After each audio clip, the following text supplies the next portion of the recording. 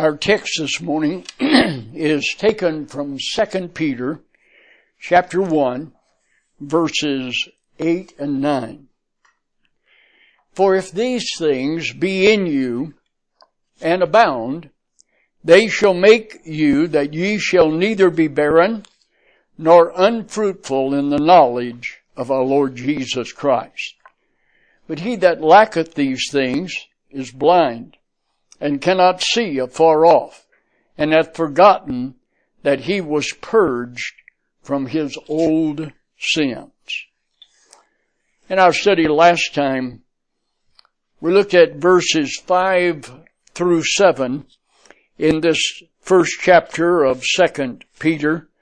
And in that passage, we were admonished to make it a principle to exhibit all earnestness and haste to fully supply in the sphere of faith, in the great and valuable promises of God, that moral behavior which will acquire for us the highest opinion. But in the sphere of that moral behavior that we will acquire the highest opinion in, we are to fully supply the process of studying the Word of God. But in the sphere of the process of studying the Word of God, we're to fully supply a self-controlled will. But in the sphere of that self-controlled will, we're to fully supply contentment, no matter what our circumstances might be. But in the sphere of contentment, regardless of our circumstances, we're to fully supply that consistency of duty to God, which is characterized by an attitude that does that which is pleasing to God. But in the sphere of that consistency of duty to God, which is characterized by an attitude that does that which is pleasing to God, we're to fully supply brotherly love. But in the sphere of that brotherly love, we're to fully supply a self-sacrificial love that manifests itself in giving and continuous love regardless of the response. That's a year's work laid out for us in our study last week. We want to bring some emphasis to that then in verses 8 and 9 of our study today that builds upon that concept. So the mechanics for living the Christian life, meeting the standard that is established for us by the Word of God, is briefly outlined, though in a few short verses there is a great deal of doctrine that is set forth for us. And not only of doctrine, but of that which is applicable to our lives on a daily basis, that we might grow in the grace and the knowledge of our Lord Jesus Christ.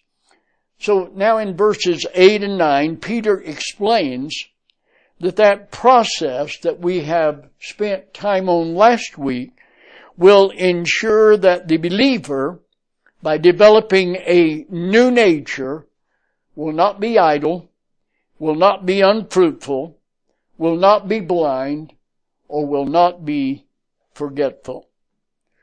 Look with me then at the text. He said, for if these things be in you and abound, they make you that you shall neither be barren nor unfruitful in the knowledge of our Lord Jesus Christ. That word for begins this sentence because it's setting forth for us the result, the effect, the reason, if you will, for following that 7-step principle that is set forth in the earlier verses. If these things be in you.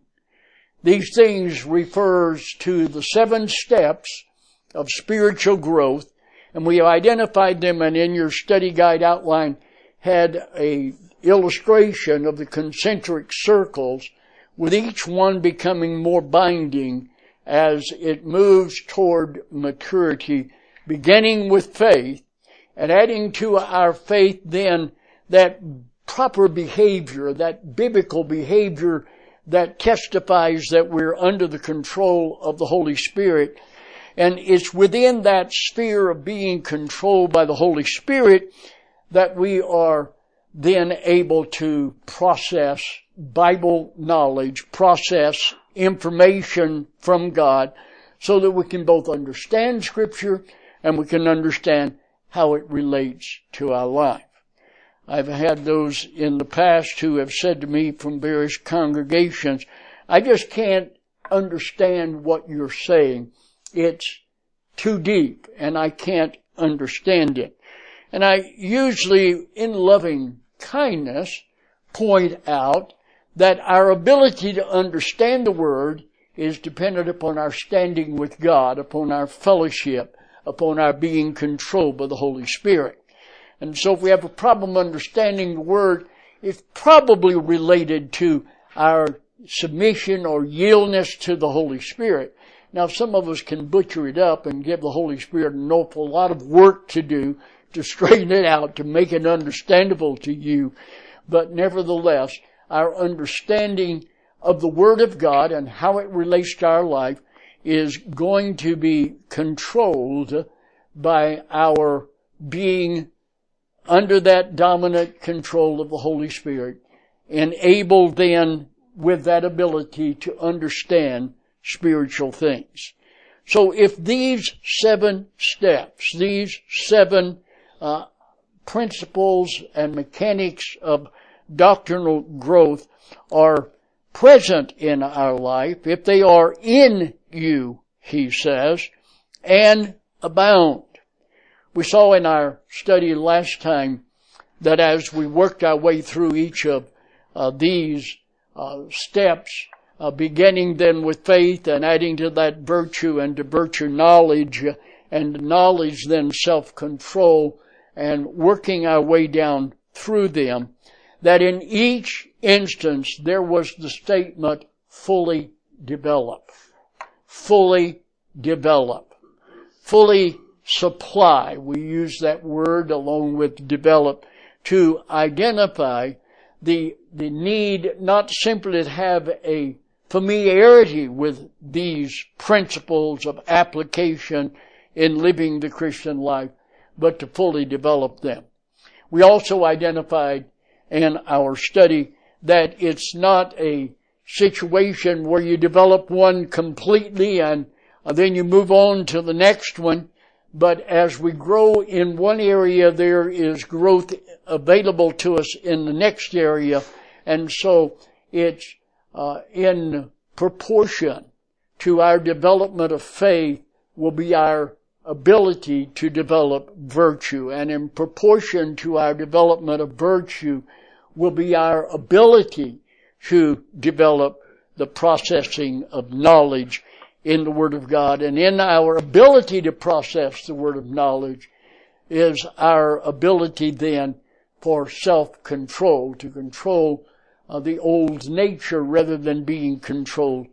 And as those steps are progressed, we find growth in our life in one area makes growth in our life in the next area available, and we are to follow that process all the way through. Our ultimate goal is to fully develop each one of these stages, or as I like to refer to them, the mechanics of developing spiritual maturity.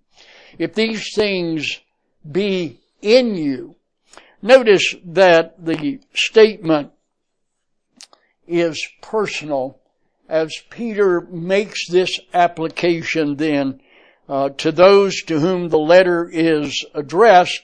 And of course, we are part of that larger audience. He could scarcely anticipate that through these centuries later, we would be focusing upon that which had been revealed to him by the Holy Spirit of God.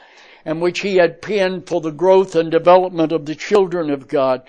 And so this statement, if these things be in you. I point out that the word if is not in the Greek text. It's a supposition that these things will be. Now, we have looked at the word if in the New Testament quite a few times in our study over the past several years, and we have identified that the word if in Greek, there are 4 different uses of the if conditional clause. If you do this, then this will be the result. The Greeks had that first class if, which meant if and it's true. Peter could have used that here and said, if and it's true that these things be in you, but that was not yet developed. The second class of if in the Greek is where we say if and it's false. It's not true. If, but it's not true. The third class is if and maybe it's true, maybe it's false. One might think that Peter could have used that here when he said, if maybe you do have these things abounding in you and maybe you don't. Or he could have used the fourth class if, which says, if and I wish it were true, but it's not. We use a lot of statements, if clauses that way today without having that form of grammar in our English. But the interesting thing is that none of these is used in the text. He simply says, for these things being in you. The statement of being in you is what we've identified as another principle of God because it's a participle. That means it's a principle with God. And so he says, for these things continuing as a matter of principle to be in you.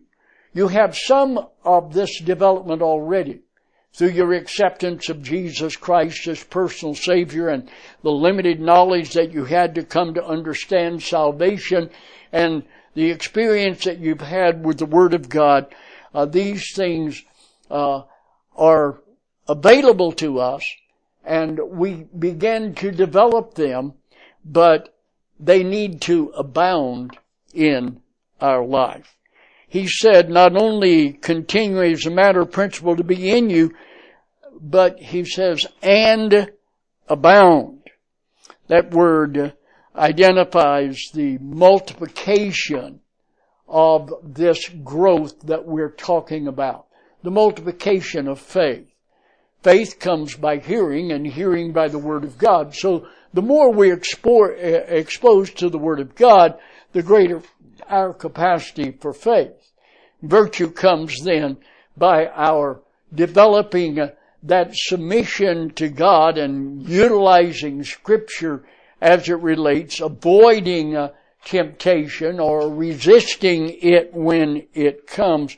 There is that growing process that Peter wants us to understand then is available to us. And these things being in you and abounding, then there is a result of that. They make you that ye shall be neither barren nor unfruitful in the knowledge that he is identifying here. Notice the statement, these things being in you and abounding, there is a result of that then, and that result is they make you, literally, they so constitute you that you are then neither barren nor unfruitful.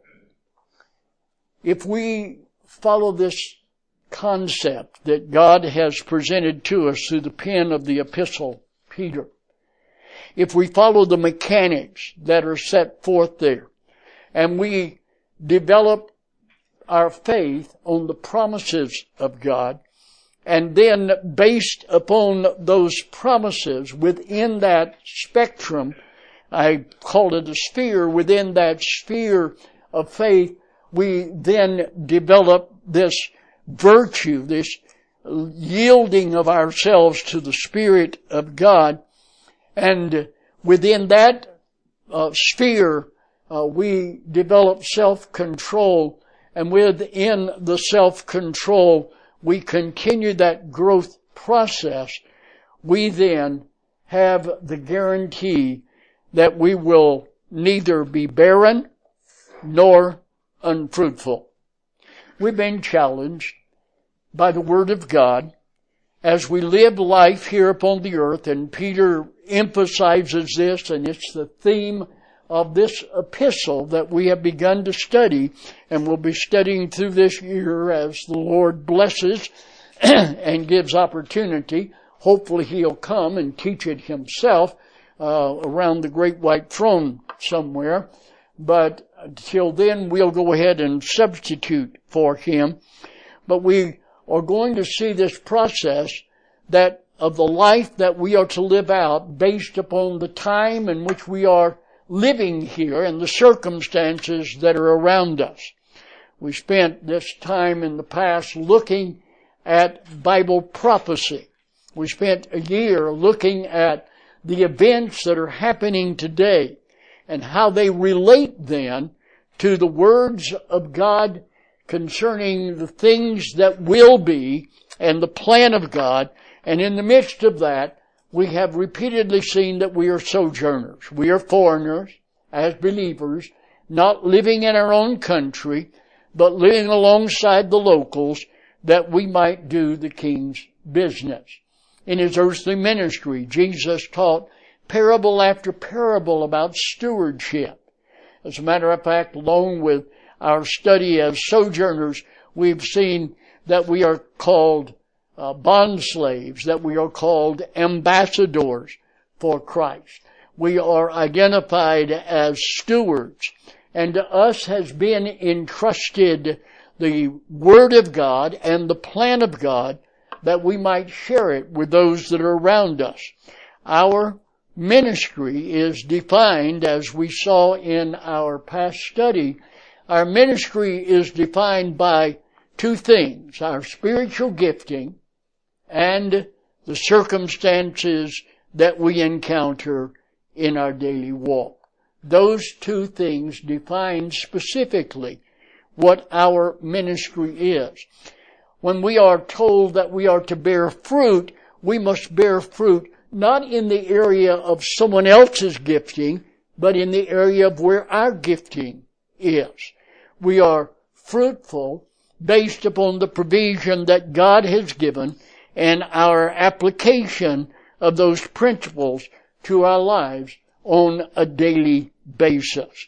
Our objective then, as Peter sets it forth, is that we develop these mechanics so that we do not, that we are not then, I should say, neither barren nor unfruitful. Two things that he brings to point.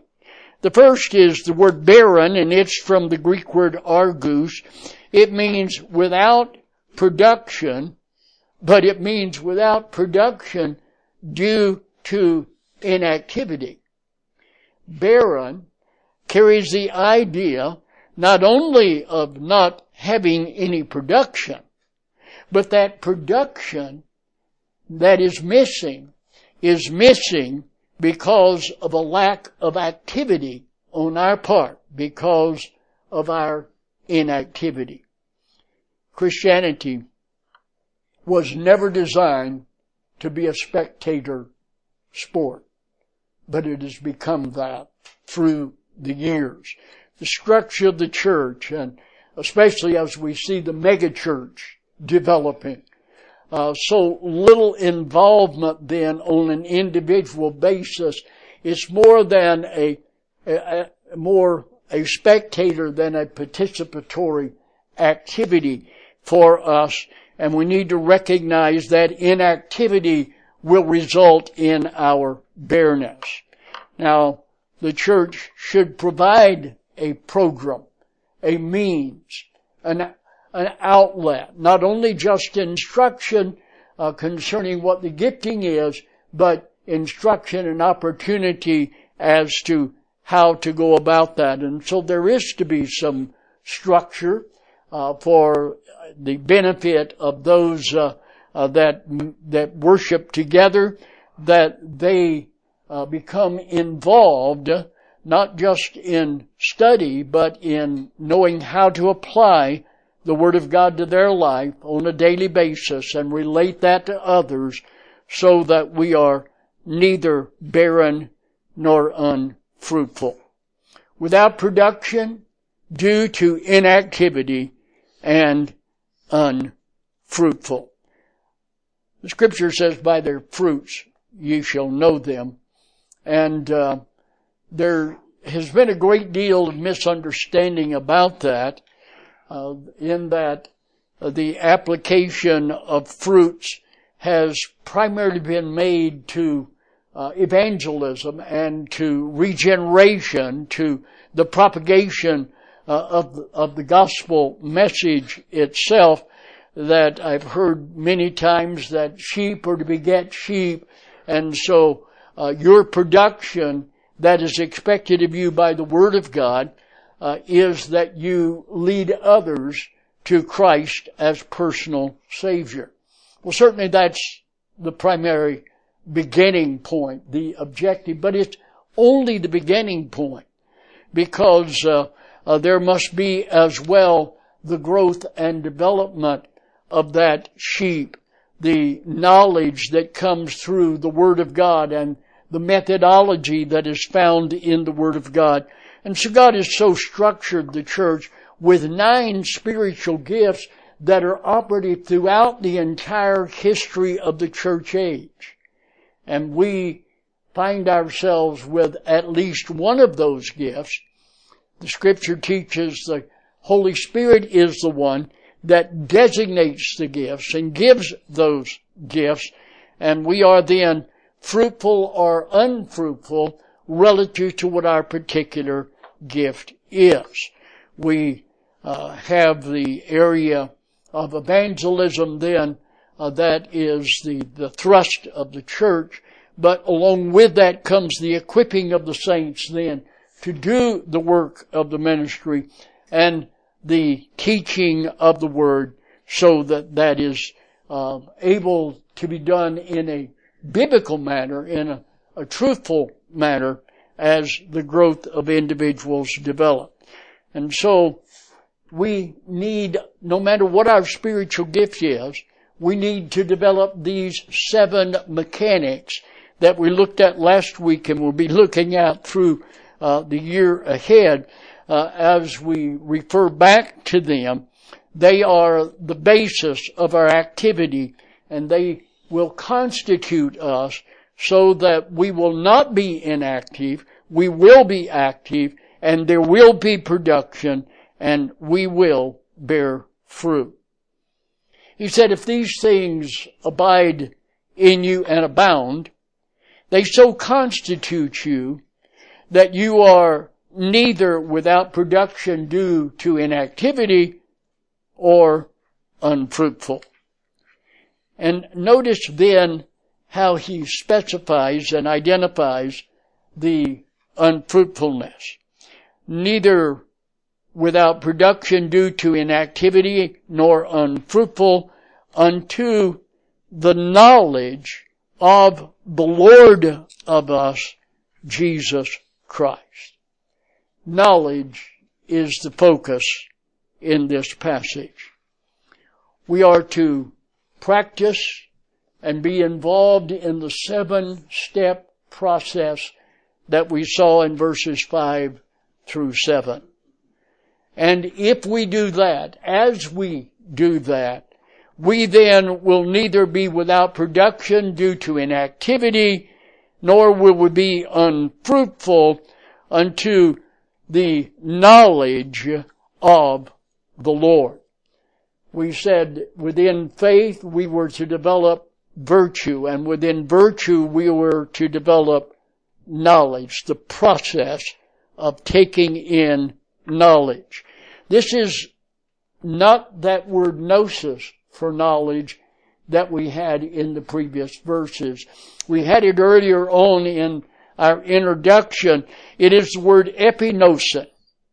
It means knowledge that is understood, knowledge that is accepted, and knowledge then that is applicable, useful to us, to our circumstances and our situation. In the previous verse, we identified knowledge, the word notion, as the process of taking in knowledge. Here we have the fulfillment of that.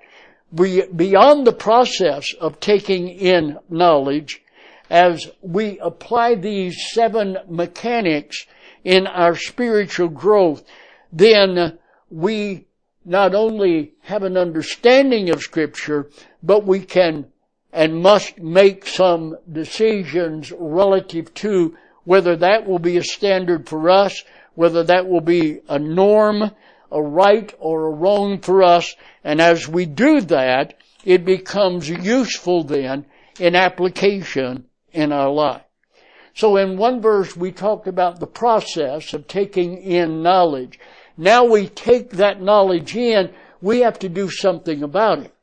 We have to mix it with faith. We have to accept it as a statement or a truth for ourselves, to the extent that when we accept it, it becomes part of our norms and standards, what we believe about right and wrong. And therefore, it programs our conscience and dictates our behavior. As we go through this process, then we are able to understand the Word of God, to make commitment concerning the Word of God, so that we are no longer without production due to inactivity, so that we are no longer unfruitful unto the specific, fully applied, experiential knowledge of the Lord. Notice that this is identified in the Scripture as the knowledge of the Lord Jesus Christ. Literally, it says specifically from the Lord of us, Jesus Christ. We've identified and explained on a number of occasions the title of our Lord. And as you read the New Testament, it's beneficial to be alert to that. If the word that you have in your text is simply the word Lord, it's a reference to His deity, to the fact that He is God. If the word is Jesus, then it's a reference to His humanity, the fact that He became flesh and lived among us in a body born of a virgin, bypassing the imputed sin of Adam and being in the same position in which Adam was, to make a choice of right or wrong, to make a choice of obedience or of resistance. Adam made the wrong choice. He resisted the command of God not to eat of the forbidden tree. When he saw it was good for food, it was pleasant to the eye, and it was desired to make one wise, he went against the commandment of God. But the Lord Jesus Christ did not do that. And every time we have the word Jesus in our New Testament, it is a testimony of the humanity of the one who, born of God, lived that sinless life in order that He might be qualified to pay our debt and to be our Redeemer. He is deity. He is the Lord of us, and He is identified as Jesus. And then in this text, He is identified as well as Christ. Again, the word Christ identifies the Messiah, the sent one of God, the Savior of the world. The word Christ incorporates the entire plan of God for the redemption of man, from the beginning to the end. And He became the man Jesus became the fulfillment of the Christ, the Messiah of the Old Testament, the Christos or the Christ of the New Testament. So all three aspects, His role as deity, His role as humanity and meeting our obligation, His role as Christ, as becoming the plan of God, the Savior of the world, is identified here. If you allow the Word of God to develop in your life these 7 basic principles that we have examined, these mechanics that we have examined in our study last time, then it will constitute you that you will neither be without production because of inactivity or unfruitful as it relates to the understanding and the application of the Word of God to your life. That Word which came specifically from the Lord of us, Jesus Christ. That verse should read this way then. For these things constantly being in you and continually abounding as a matter of principle, they so constitute you that you are neither without production due to inactivity, nor unfruitful in the fully applied experiential knowledge from the Lord, from our Lord Jesus Christ. Peter very quickly then captions that with verse 9.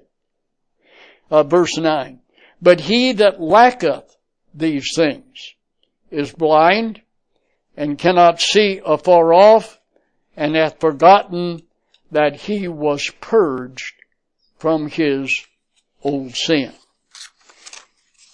Notice then the antithesis, the other side of this presentation.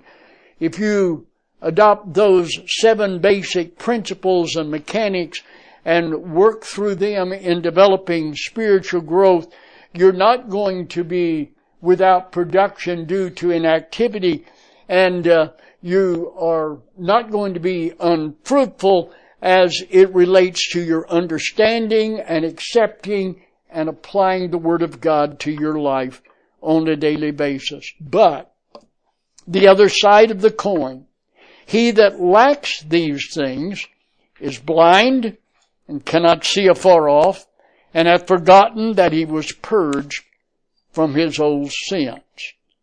Blind, can't see afar off, and he's forgotten something.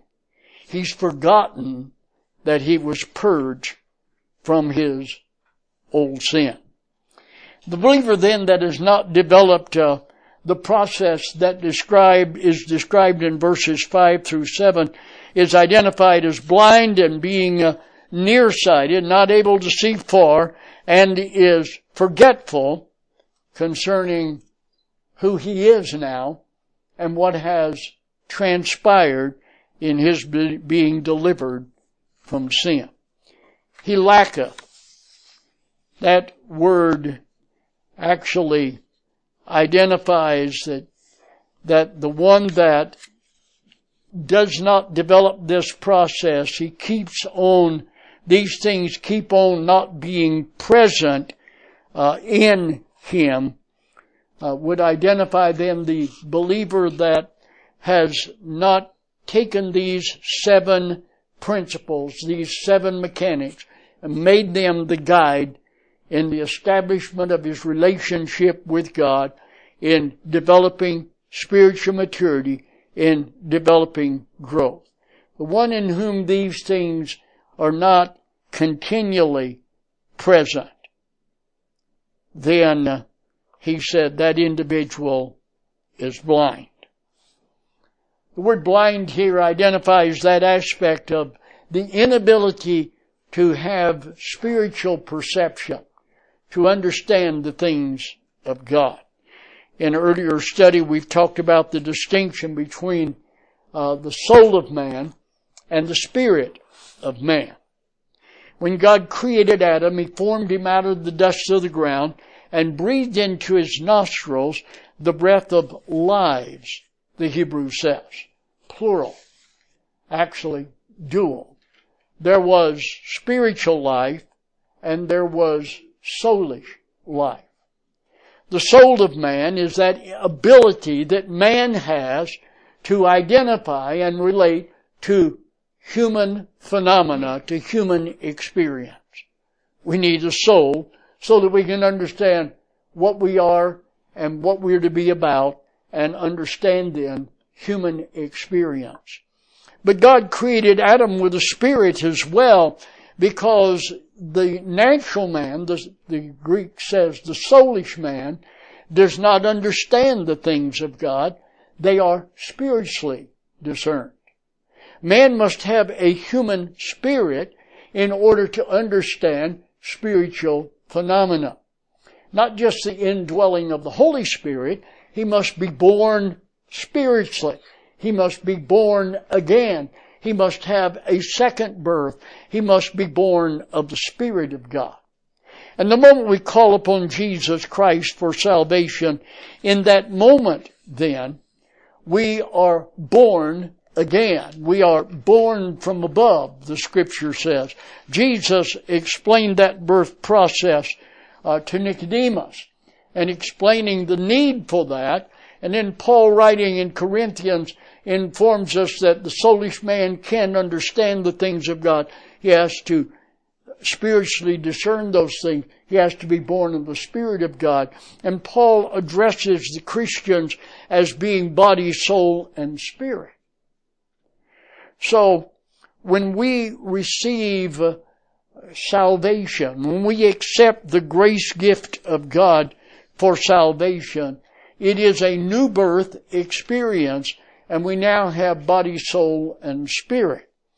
Our body is that vehicle that the soul lives in and the spirit lives in. And the spirit and the soul are superimposed upon the format, the structure that God has given in the brain and in the mind for understanding. We have, as a result of salvation, then become a trichotomous being, a body, soul, and spirit, instead of just a body, soul individual. The Spirit of God teaches then our human spirit so that we can understand the things of God. The believer is no longer blind. Unless that believer is not growing in the nurture and the knowledge of the Lord, unless that believer is not investing in the sphere of faith that virtue to develop then knowledge and not taking that knowledge and administering that, that individual is said to be blind.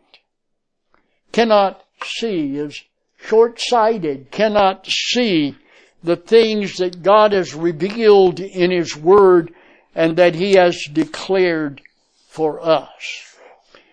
Not only has he no capacity as an unbeliever to understand the things of God, but as a believer that has not followed the growth process, there is a blindness and a short-sightedness that relates to that individual. A second thing that Peter identifies is the result of our not developing those 7 basic mechanics, is that we forget that we've been purged from our sin. Hath forgotten that he was purged from his old nature, from his old sin, as it's defined in the King James text. If we don't understand the Word of God and we aren't studying that and making conscious decision to apply it to our life, not only are we short-sighted in trying to get through life and live out our design, but we forget that we have been delivered from our old nature and we excuse our behavior on the basis of our old sin nature. Many a Christian has deliberately sinned knowing that they had 1 John 1:9 as a cop-out, and God honors that cop-out. He's set forth a basic principle, but they need to understand the process of divine discipline that God also initiates to bring us into a behavioral pattern that is more beneficial or profitable to us. The difference between God's discipline in our life and the discipline of our earthly fathers is not in the shellacking that we get, but it's in the purpose of that shellacking. Our Heavenly Father said, your earthly fathers disciplined you after their own pleasure. They disciplined you to bring you into a pattern of life, into behavior that was pleasing to them. But not so for our Heavenly Father. He disciplines us to bring us into a behavior that's more profitable for us. Now, my dad used that line some. I'm doing this for your own good, but not necessarily the case. But with God, whenever discipline comes, it's always for our own good. It's to bring us into a behavior pattern that's less desirable, that doesn't have as much fun. No, it's to bring us into a behavioral pattern that is more profitable for us. So the individual that does not develop these 7 mechanics, these basic principles of Christian growth in their life, that individual has made it a principle to be forgetful that he's been delivered from the old nature, and he cops out, the devil made me do it. I don't have an option. Yes, we do have an option. But if we don't know the Word of God, and we're not walking in the Word of God, and we're not applying those principles of the Word of God to our life, we become forgetful.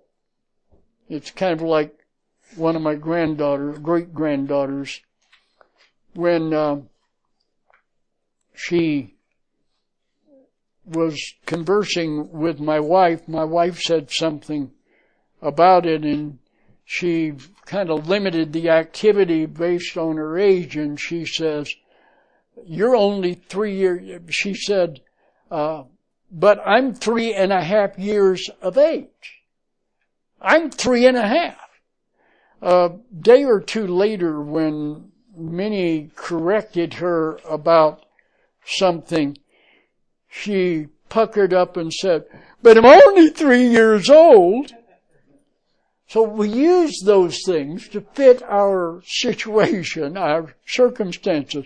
Well, meaning a Christian, but I'm only human. I have an old sin nature. But if you don't have the knowledge and are making the application of that knowledge to your life, you forget that you've been delivered from the authority of that old nature. Not delivered from His presence, not delivered from His influence. We saw that in our study last week. But delivered from the authority so that now, remember, you can have self-control. Within that sphere of faith, you are to develop that proper application of God's Word and the control of the Spirit to your life so that you have self-control over the old nature. But the individual that does not have these 7 basics developed in his life makes it a matter of principle to deliberately forget that he has been cleansed from that old nature's authority, and he now has authority and control and power over the old nature. Now observe, the believer is not to live out life in an outdated lifestyle that still involves the antiquated sin. There is to be a movement from that, a growth from that, a putting off from that. We're to follow the principles that James set forth in dealing with temptation. And not forget that we have been delivered. So verse 9 should read this way. For the one in whom these things keep on being not present keeps on really being blind, constantly making it a principle to be short-sighted, having made it a principle to take hold of forgetfulness of his cleansing from his outdated sin. Here are the principles. Number one, this process of spiritual growth is to be operating in the believer's life. Make it a principle to exhibit all earnestness and haste to fully supply in the sphere of faith, in the great and valuable promises of God, that moral behavior which will acquire for us the highest opinion. In that sphere of moral behavior that will acquire the highest opinion, we're to fully supply the process of studying the Word of God. In the sphere of the process of studying the Word of God, we're to fully supply the self-controlled will. And in the sphere of the self-controlled will, we're to fully supply contentment, regardless of our circumstances. And in the sphere of that contentment, regardless of the circumstances, we're to fully supply that consistency of duty to God, which is characterized by an attitude that does that which is pleasing to God. In the sphere of that consistency of duty, which is characterized by an attitude that does that which is pleasing to God, we are to fully supply brotherly love. And in the sphere of that brotherly love, we are to fully develop and supply self-sacrificial love. So you can follow that chart, see where you are in that process of growth and maturity. This process then constitutes the believer so that he is active, producing fruit in the fully applied experiential knowledge from the Lord Jesus Christ. The believer, however, that does not develop that process, described in verses 5 through 7, is described as blind and short-sighted. And failure to develop the process described in verses 5 through 7 is the result of the believer having made it a principle to forget that he has been delivered from the authority of his antiquated sins, the authority of the old nature. He is now to live a new life. If you are not spending your time in the Word of God and studying it and making application of it, then you have established a principle to forget that you've been delivered from the action and the authority of the old nature, and you will excuse your sinful behavior and not measure up to the calling that God has for us. But of course, it all begins at salvation. For the Bible says that all have sinned and come short of the glory of God, and the wages of sin is death, but the gift of God is eternal life through Jesus Christ our Lord. The Bible says that with the heart man believes unto righteousness, but with the mouth confession is made unto salvation.